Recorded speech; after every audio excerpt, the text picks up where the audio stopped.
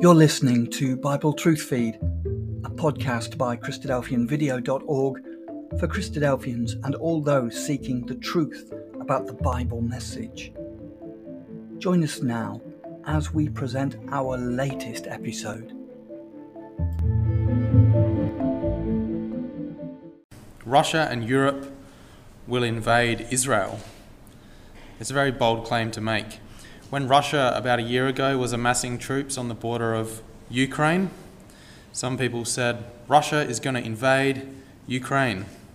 But other people said, no, keep calm, look, they're probably not going to invade. No one really knew except for Putin and his cronies. And as we know now, they did invade. As far as I'm aware, there's no Russian troops or European troops amassing themselves on the border of Israel. So what therefore would motivate the Christadelphians to make this bold claim that Russia and Europe will invade Israel? Well, the answer is Bible prophecy. The Christadelphians are Bible students, and therefore we have a keen interest in Bible prophecy. And the Christadelphians have been making this claim that Russia and Europe will invade Israel for over 170 years. And I hope tonight to explain to you the basis for this claim. At the foundation of our belief in Bible prophecy is the belief that there's a God who's created the heavens and the earth and who influences the affairs of this world. We believe that God has revealed his message to us in the Bible, and that the Bible contains messages of things that are going to happen in the future, that is, prophecies. So we'll start with the basics. What does the Bible claim to be? Well, here's a passage from the Bible, Genesis 1. In the beginning, God created the heavens and the earth was without form and void, and darkness was upon the face of the deep. And the Spirit of God moved upon the face of the waters, and God said, "Let there be light." And there was light. So these are the first words recorded in the Bible. And as you can see, the Bible claims to record the words and actions of God himself. Here's another quotation from the Bible.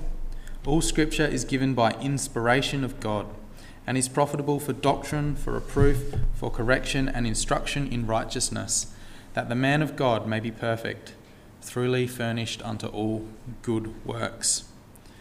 This passage is from the New Testament scriptures and was written by a man called the Apostle Paul, who was one of the followers of Jesus Christ in the first century. When he refers to all scripture here, he's really talking about the Old Testament scriptures from which we've read this evening, the prophet Ezekiel. The Bible is split into two parts, the Old and the New. And the book of Ezekiel is from the Old. Now the Bible's clear that God didn't sit down with pen and paper and write the Bible. Human beings wrote the Bible with the writing implements of their day. But they were inspired by God, and the word inspiration means divinely breathed in. God's power was breathed in, as it were, by the people who wrote the Bible and caused them to write the things that God wanted them to reveal. That's the Bible's claim. Here's another quote. For the prophecy came not in old time by the will of men, but holy men of God spake as they were moved by the Holy Spirit. So the writers of the Bible were motivated, they were inspired, they were moved by the Holy Spirit to write the Bible. And one of these holy men of God was the prophet Ezekiel, who we'll consider this evening.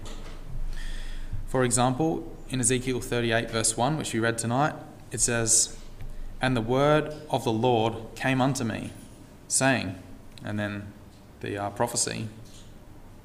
So the word of God came to Ezekiel under this inspiration, and he wrote the prophecy, which I hope to explain this evening. There's a problem though, and that is that anyone can claim to be inspired. Anyone can write a book and claim that it's inspired. Just because you read something doesn't mean it's true. It's a good thing to understand, especially when you're looking on the internet.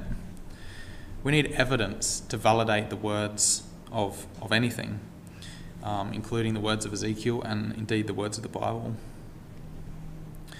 As Christadelphians, we believe that the evidence for the Bible is fulfilled Bible prophecy.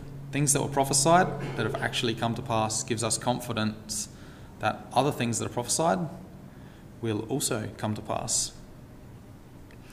And I would like to share with you a prophecy that Ezekiel gave, which has been remarkably fulfilled, as a basis for then talking about a prophecy which has yet to be fulfilled, the one we read tonight in Ezekiel chapter 38. So the fulfilled prophecy that I'd like to explain to you concerns the modern day restoration of the nation of Israel. And to set the background for understanding this prophecy, which incidentally is in the chapter before we read, before the one we read tonight, Ezekiel chapter 37. To set the background, I need to give you a rundown of the history of the nation of Israel.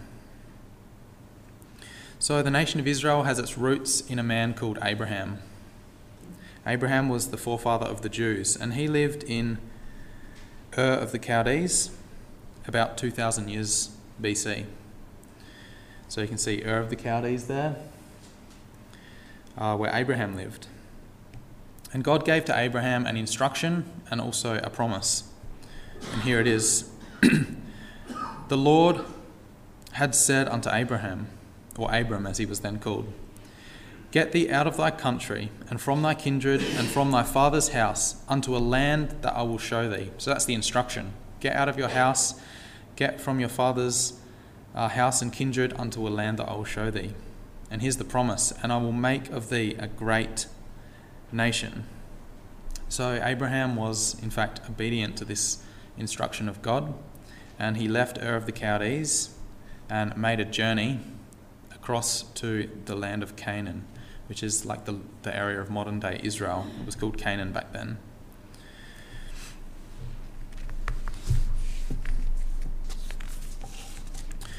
When he was in this land of Canaan, God gave to Abraham another promise. Genesis 13. The Lord said unto Abraham, Lift up now thine eyes, and look from the place where thou art, northwards, southwards, eastward, and westward. For all the land that thou seest, to thee will I give it, and to thy seed forever. So Abraham's in the land of Canaan, and God says, look in every direction, all the land that you see, I'm going to give it to you, and not just to you, to your seed, which means his descendants, and not for a short time, forever. So Abraham stood there, he looked north, south, east and west, all that land God was going to give to him. That is the promise. And this promise was reiterated in Genesis chapter 15. The Lord made a covenant with Abraham, saying, Unto thy seed have I given this land, from the river of Egypt unto the great river, the river Euphrates. So there we get some further definitions of the boundaries of this land promised to Abraham. So it's from the Nile, the river of Egypt, to the river Euphrates. So you can see that land in between was promised to the man Abraham, the forefather of the Jews. Well, Abraham had a son called Isaac, and Isaac had a son called Jacob, and Jacob was really the forefather of the Jews, because his name was changed to Israel. And he had 12 sons who became the 12 tribes of the nation of Israel.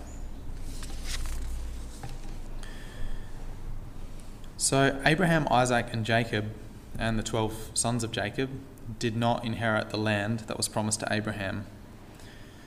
Jacob died in Egypt, and so did his 12 sons, and in fact the descendants of the sons of Jacob were in captivity for 400 years in the land of Egypt. They ended up as slaves, and during that time they grew from being a nation from being a family of tens of people to a nation of thousands of people. And the second book of the Bible, the book of Exodus, describes how God brought the nation of Israel out of Egypt into the land that was promised to Abraham. But while they were in the land that was promised to Abraham, they couldn't really be described as a great nation. Because remember, God had promised to them that they would be a great nation. I will make of thee a great nation, says God to Abraham. The Jews struggled to maintain control of the land. They were constantly fighting their enemies around them and just to maintain their existence there. The greatest the nation ever got was under the rule of David and Solomon. So they lived at about 1000 BC, and especially under the rule of Solomon, the nation of Israel had other nations paying tax to it. After Solomon, everything went pear-shaped for the nation of Israel. They had civil war. They split into two nations, the kingdom of Israel in the north and the kingdom of Judah in the south. And the kingdom in the north, the kingdom of Israel, they were destroyed by the Assyrian Empire, and they were wiped out, never to be seen again. That was about 710 BC. 120 years later, the southern kingdom of Judah was taken into captivity by the Babylonians. They weren't fully wiped out, they were taken as captives. Now, this website, travellinginisrael.com, has this excellent infographic of the timeline of the land of Israel. So we'll just go through it now to get a picture of how what the history is. So there we have ancient Israel, the reign of King Solomon. That was really the zenith of the nation of Israel. And as I said, the Babylonians came and took the Jews into captivity and destroyed the temple that they had to worship God. After the Babylonians came the Persians. The Persians conquered the Babylonian Empire, and then the Jews became subject to the Persians. And under Cyrus, the king of Persia, he allowed the Jews, and actually other nations too, to return to their homelands and re-establish their worship. So the Jews rebuilt the temple and were allowed to worship there. However, they were under Persian rule, under Persian control, as a vassal state. Well, the famous man Alexander the Great conquered the Persians, and then we have the Hellenistic era, as it shows on the infographic. And the land of Israel, after the death of Alexander the Great, really became a battleground for two different Greek empires. There was one based in Egypt called the Ptolemaic Kingdom, and there in the north, in the area of Syria, there was a Seleucid Greek Empire. And these two empires had many battles between them, and Israel was like the battleground, so they really suffered under that time. Eventually, the Seleucid Empire was victorious over the Ptolemaic Empire, and so the Jews were then subject unto them. But in 167 BC, King Antiochus, the Seleucid king, said to the Jews, "I forbid you to practice your worship." And the Jews did not like that at all, so they rebelled, and remarkably they were somewhat victorious over King Antiochus, and so the Hasmonean dynasty came into being, where they were semi-autonomous from the Greeks. Then came the Roman Empire. In the Roman Empire, the Jews were subject to the Romans, and that's the setting for the New Testament scriptures. The Jews are subject under the Romans. And this is when Jesus, of course, was alive. And the Jews eventually revolted against the Romans in AD 66 to 74, as it has there on the chart. And so the consequence was that the Romans destroyed the Jewish temple. They destroyed Jerusalem, destroyed their temple, and scattered the Jews throughout the Roman Empire. So all throughout Europe and North Africa. So that was the end of the Jews. But it wasn't the end. Amazingly, in modern times, the nation of Israel has been re-established. For 1,800 years, the land of Israel was controlled by the Arab Caliphate, the Crusaders, the Mamluks, the Ottoman Empire. The British had some control, and then the state of Israel was re-established and is now back in control of the Jewish people. So there we have a summary of the history of this nation of Israel. It all started with a promise, as we've seen, that God gave to Abraham. And implied in this promise that God gave to Abraham is the requirement for the descendants of Abraham to regain possession of the land of Israel should they lose it. And they did. For all the land which thou seest, to thee will I give it, and to thy seed forever, says God to Abraham. So if you're going to inherit a land forever and you lose possession of the land, for the promise to be fulfilled, you have to regain possession of the land. And that is what has happened for the Jews. The Jews lost possession, as I said, in AD 70. They were scattered throughout the world. And 1,800 years later, in 1948, they were proclaimed a nation. And the Jews are still coming back to the land today. Like with the war in Ukraine, Jews are pouring from Ukraine, heading back to their homeland, the land of Israel. So as Christadelphians, we believe that the establishment of the state of Israel is in fulfillment of the promises that God gave over 4,000 years ago, or about 4,000 years ago, to Abraham. Now the prophet Ezekiel, who we read from this evening, also prophesies about this return of the Jews to their land of Israel. Now the prophet Ezekiel prophesied about the time that the Jews were conquered by the Babylonians. And this is what Ezekiel 37 prophesies. Thus saith the Lord God, Behold, I will take the children of Israel from among the heathen, whither they be gone. I will gather them on every side and bring them into their own land. And I will make them one nation in the land upon the mountains of Israel, and one king shall be king to them all. They shall be no more two nations, like Israel and Judah, neither shall they be divided into two kingdoms any more at all. So this prophecy here has been partially fulfilled. The Jews are back in their own land. I will take the children of Israel from among the heathen, whither they be gone. I will gather them on every side and bring them into their own land. They're one nation in the land of Israel. But what is not fulfilled in this verse is the fact that they do not have one king to rule over them. And we believe that will be Jesus Christ in the future, but more on that later. Now this chapter, Ezekiel 37, has, if you read it in its entirety, has a vision full of a valley of dry bones. So here's a picture of some dry bones in a valley. And Ezekiel receives this vision, or you might even call it a nightmare. This is what he sees. There was a noise, and behold, a shaking, and the bones came together, bone to his bone. And when I beheld, lo, the sinews and the flesh came upon them. The skin covered them above, but there was no breath in them. And the breath came into them, and they lived and stood up upon their feet, an exceeding great army. So that's the vision that Ezekiel saw, these bones being resurrected. It would have been a horrible sight, to be honest. God interprets the dream and tells Ezekiel the interpretation.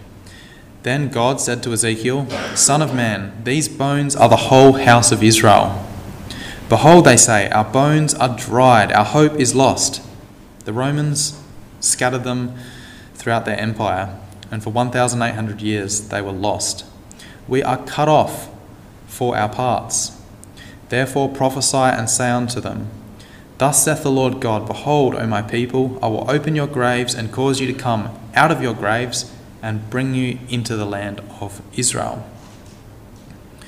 So after Israel was taken captive by the Babylonians, never again were they a sovereign nation in their land. And then under the Romans, as we've said, scattered, and it wasn't till 1948 that they were proclaimed a nation. So I've been explaining the history of the nation of Israel and how Ezekiel prophesies that this nation of Israel is going to be re-established. And we've seen that come to pass. And therefore we can have confidence in Ezekiel's other prophecies, which have not yet come to pass, such as the one we read in Ezekiel chapter 38. Ezekiel 38 speaks of things that are going to happen to the nation of Israel in the future. It's a prophecy waiting to happen.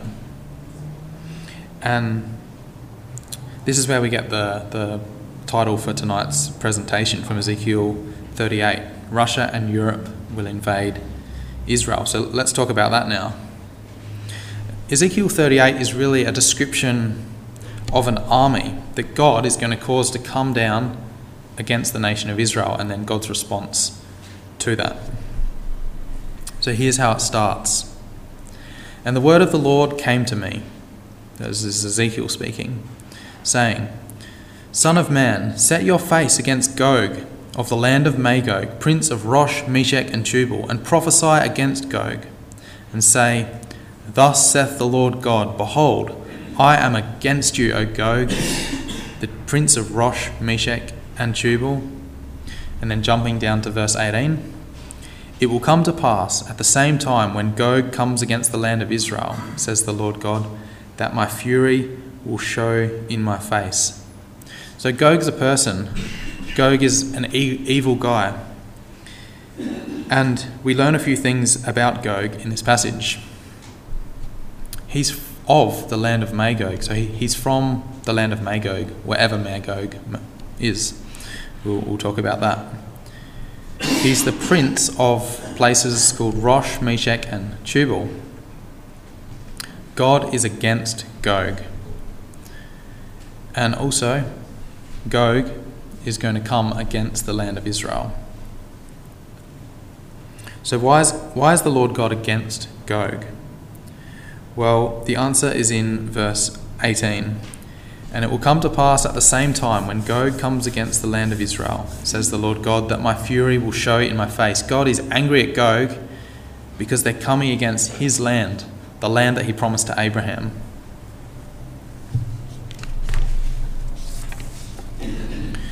All right, where does Gog come from? Well, we've already seen from the land of Magog, but there's another clue in verse 15. So, reading from verse 14. Therefore, Son of man, prophesy and say to Gog, Thus saith the Lord God, On the day when my people Israel dwell safely, will you not know it? That's a rhetorical question. Yes, they will know that they're dwelling safely. Then you, Gog, will come from your place out of the far north, you and many people with you, all of them riding on horses, a great company and a mighty army. You will come up against my people Israel like a cloud to cover the land. It will be in the latter days that I will bring you against my land, so that the nations may know me, when I am hallowed in you, O Gog, before their eyes. So we learn that Gog is from the far north. So relative to the land of Israel, go north to identify where Gog is from. So you simply draw an arrow from Israel to the far north, and it takes you through Turkey, across the Black Sea to Russia. So that's where Gog is from, or comes from, the far north. Okay, what about the other clues that we saw? He's from the land of Magog. What's Magog?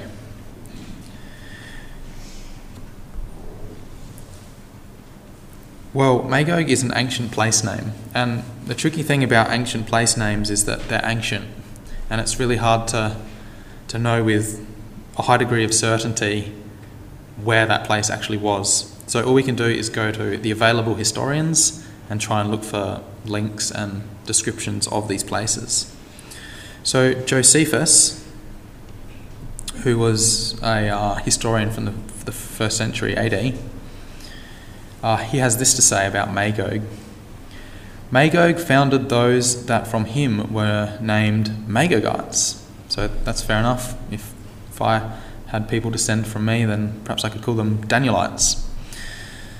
but who are by the Greeks called Scythians. So the Greeks didn't call them Magogites, they called them Scythians, says Josephus. Who are the Scythians? Well, Scythians, if you look up the history books or just Wikipedia, this is what you learn. The Scythians were an ancient Eastern Iranian equestrian nomadic people, led by a warrior aristocracy known as the Royal Scythians, who primarily lived in the region corresponding to modern-day Ukraine and southern Russia, which was known as Scythia or Scythia after them, and who dominated the territory of the Pontic steppe from approximately the 7th century BC until the 3rd century BC. So Ezekiel prophesied in between the 5th and the 6th century, in the 6th century BC. So it's during this time. So there we have it. This area of Magog can be identified from history as the area of modern-day Ukraine and southern Russia. So on a map, I would say it's this sort of general region, the region of Magog, which is where Gog is said to have come from. All right, what about the next clue? He's the prince of Rosh, Meshech, and Tubal. So we have some more place names to identify.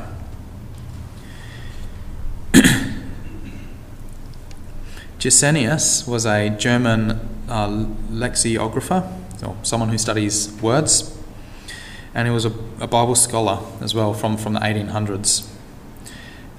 He was well respected, and he wrote a lexicon about Hebrew words. He says that the Rosh refers to the Russians. It's a proper noun of a northern nation mentioned with Tubal and Meshech, undoubtedly the Russians, says Gesenius in his Hebrew lexicon.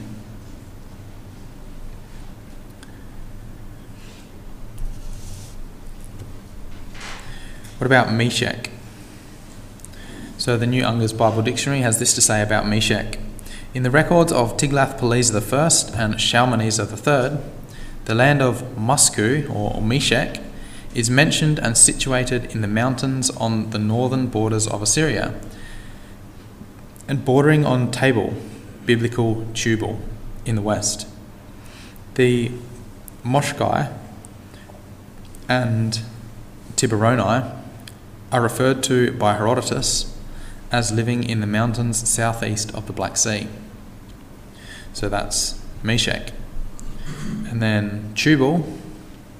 Tubal is recorded in the Bible as being one of the 7 sons of Japheth. He is thought to have been a founder of the Tiberoni, said by the scholiasts to have been a Scythian tribe. Now we've already seen the Scythians in reference to Magog. That's from the New Unger's Bible Dictionary. And Gesenius, again, says, properly named the Tiberoni, a nation of Asia Minor dwelling by the Black Sea. So if we were to put these Rosh, Meshech and Tubal on a map, this is where I'd suggest they are. Rosh, area of Russia, undoubtedly the Russians, says Gesenius, and Meshech and Tubal above Assyria by the Black Sea. Perhaps it could extend a bit more into eastern Turkey as well.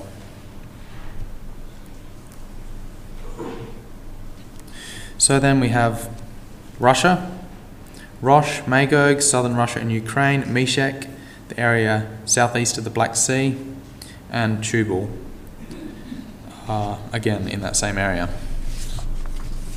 So we're starting to get a picture here about this evil guy called Gog. All the evidence points to the fact that this Gog character is the leader of a northern nation, the leader of Russia.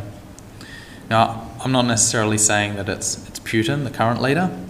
It could be anyone, Putin or someone in the future who is a leader of this geographical area.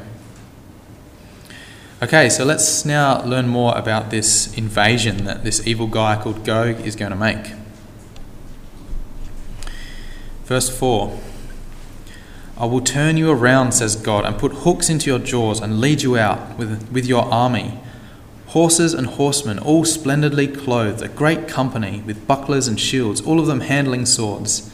So Gog is not going to come down himself as one person. He's got an army. He has horses, horsemen, great company, bucklers, shields, all handling swords. It's the language of warfare, and a language of an army. And he's not going to be just with his army. This is a confederacy. Persia, Ethiopia, and Libya are with them. All of them with shield and helmet. So multiple armies from other nations. Gomer and all its troops. The house of Togarmah from the far north with all its troops. Many people are with you. So we have some more nations to identify. Persia, Ethiopia, Libya, Gomer, Togarmah. Where are these places? Well, we know where Persia is. Persia is fairly well accepted to be the area of modern-day Iran. We know where Ethiopia and Libya are. Libya is there in northern Egypt, or northern Africa, I should say. Ethiopia is a bit south of where I've got it marked on the map, but there's evidence to suggest that the biblical Ethiopia was north, more like in the area of modern-day Sudan, or Sudan, I should say. But the tricky ones are Gomer and Togarmah. These are harder to identify. Togarmah, Gesenius suggests that it is Armenia and sort of the region of around Turkey.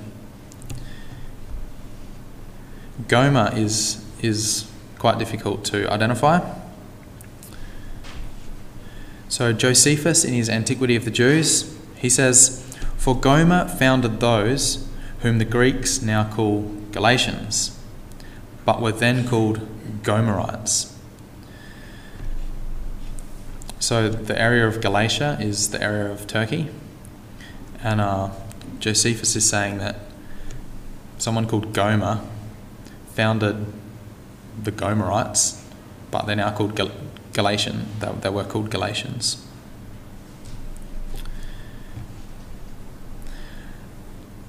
Diodorus Siculus, who was an ancient Greek historian from the 1st century BC, identifies the original Galatia as being Gaul. So in the 5th century BC, which is a few hundred years after Ezekiel prophesied, because he prophesied like 670 or something, so a few hundred years after that, history records that the Gauls started to emerge as a nation in Western Europe, in this area here, sort of to the west and north of the Alps that sort of go across the top of Italy.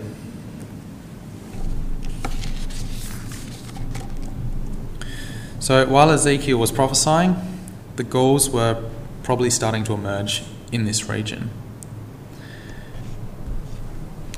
Seven sons of Japheth are named. Gomer, that is from whom sprung the Galatians, that is the Gauls. This is Isidore of Seville in the Etymologies. And this person is a Spanish scholar and a Catholic saint from 560 AD. That's what he says. So apparently, when you read the history books, apparently some of the Gauls in Western Europe migrated east into Greece, had some battles, fought with Greece, and then also sort of went into the area of modern-day Turkey, which was called Galatia. So they migrated from that area into Galatia. Here's a quote from Wikipedia. "The Galatians were descended from Celts, who had invaded Greece in the 3rd century BC. The original settlers of Galatia came through Thrace under the leadership of Leogarios and Norreus in 278 BC. They consisted mainly of 3 Gaulish tribes, the Tectosages, the Trocmai, and the Tolai-Stobogai. I'm not a historian, I don't know how to say them properly. But there were also other minor tribes. In 25 BC, Galatia became a province of the Roman Empire, with Ankara as its capital. So it's quite difficult to identify with a high degree of certainty where this Gomer is. But suffice to say, it seems possible, perhaps likely, that it refers to either the area of Turkey or the area of Western Europe, like France above the Alps. I tend to think it's more likely referring to the area of Western Europe because when Ezekiel prophesied, that's where these Gaulish people were, and it was until long after Ezekiel prophesied that they moved down into the area of modern-day Turkey.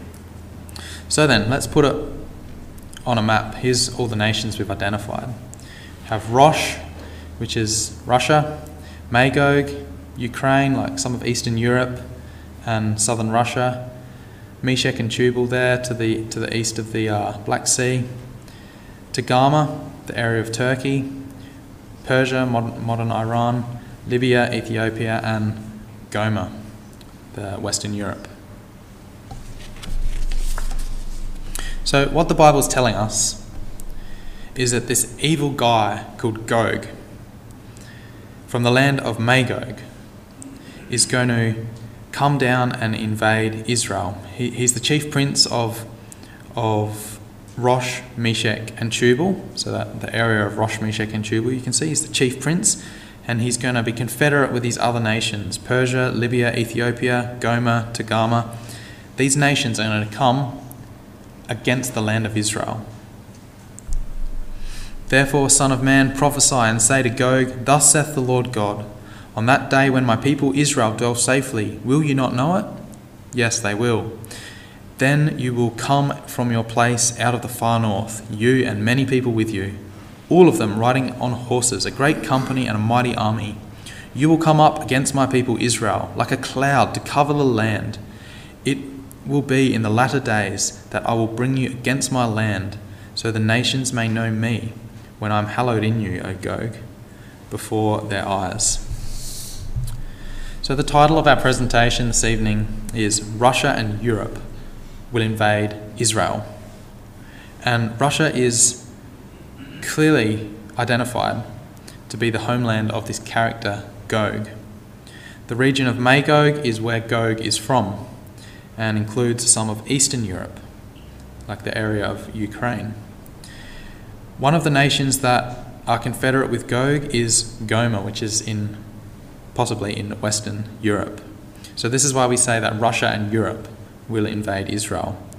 But there's other nations also included in this prophecy that will also invade Israel as confederate nations. So the reason we're certain about, or confident, in the words of Ezekiel chapter 38 is because of the prophecy in Ezekiel 37 that we have seen this evening. The nation of Israel are back in their land as a fulfillment of Ezekiel chapter 37, in fulfillment of the promises to Abraham. So we can have confidence that this prophecy is also going to come to pass, which is why we're so bold in stating that.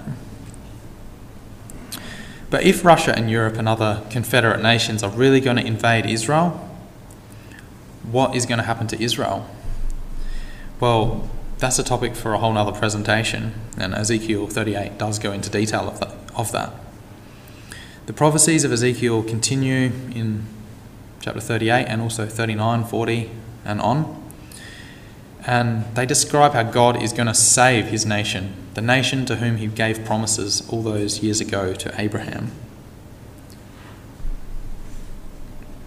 Thus saith the Lord God, Behold, I will take the children of Israel from among the heathen whither they be gone, and will gather them on every side, and bring them into their own land.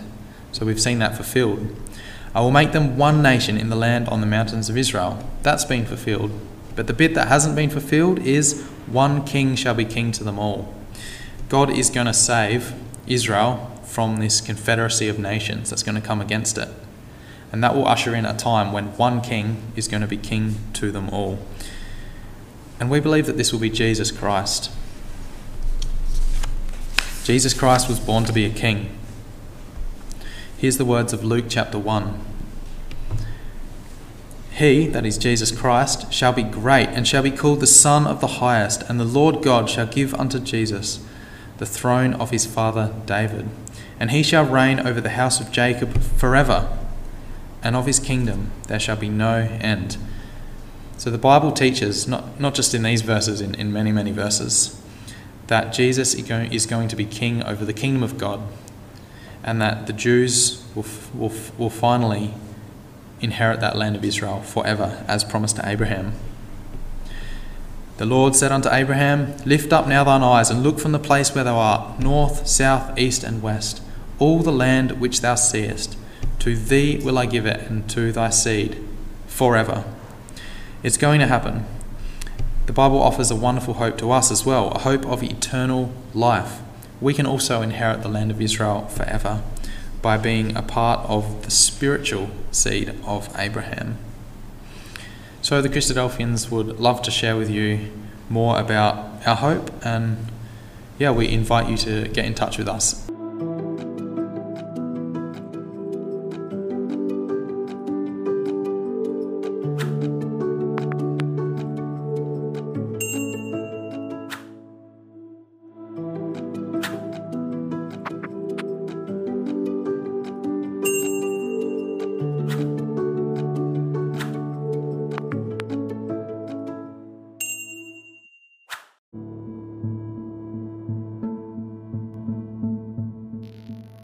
Thank you for joining us. We hope you found the episode helpful. Don't forget, most of these episodes are also available as videos on our video channel, cdvideo.org. So head over and take a look. If you have any comments or questions or suggestions, please get in touch or leave us a voice message. We love to hear your feedback. You can email us at btf@cdvideo.org. If you enjoyed the episode, then please share it with others. Until next time, may God bless you in your studies and your walk towards God's kingdom. Amen.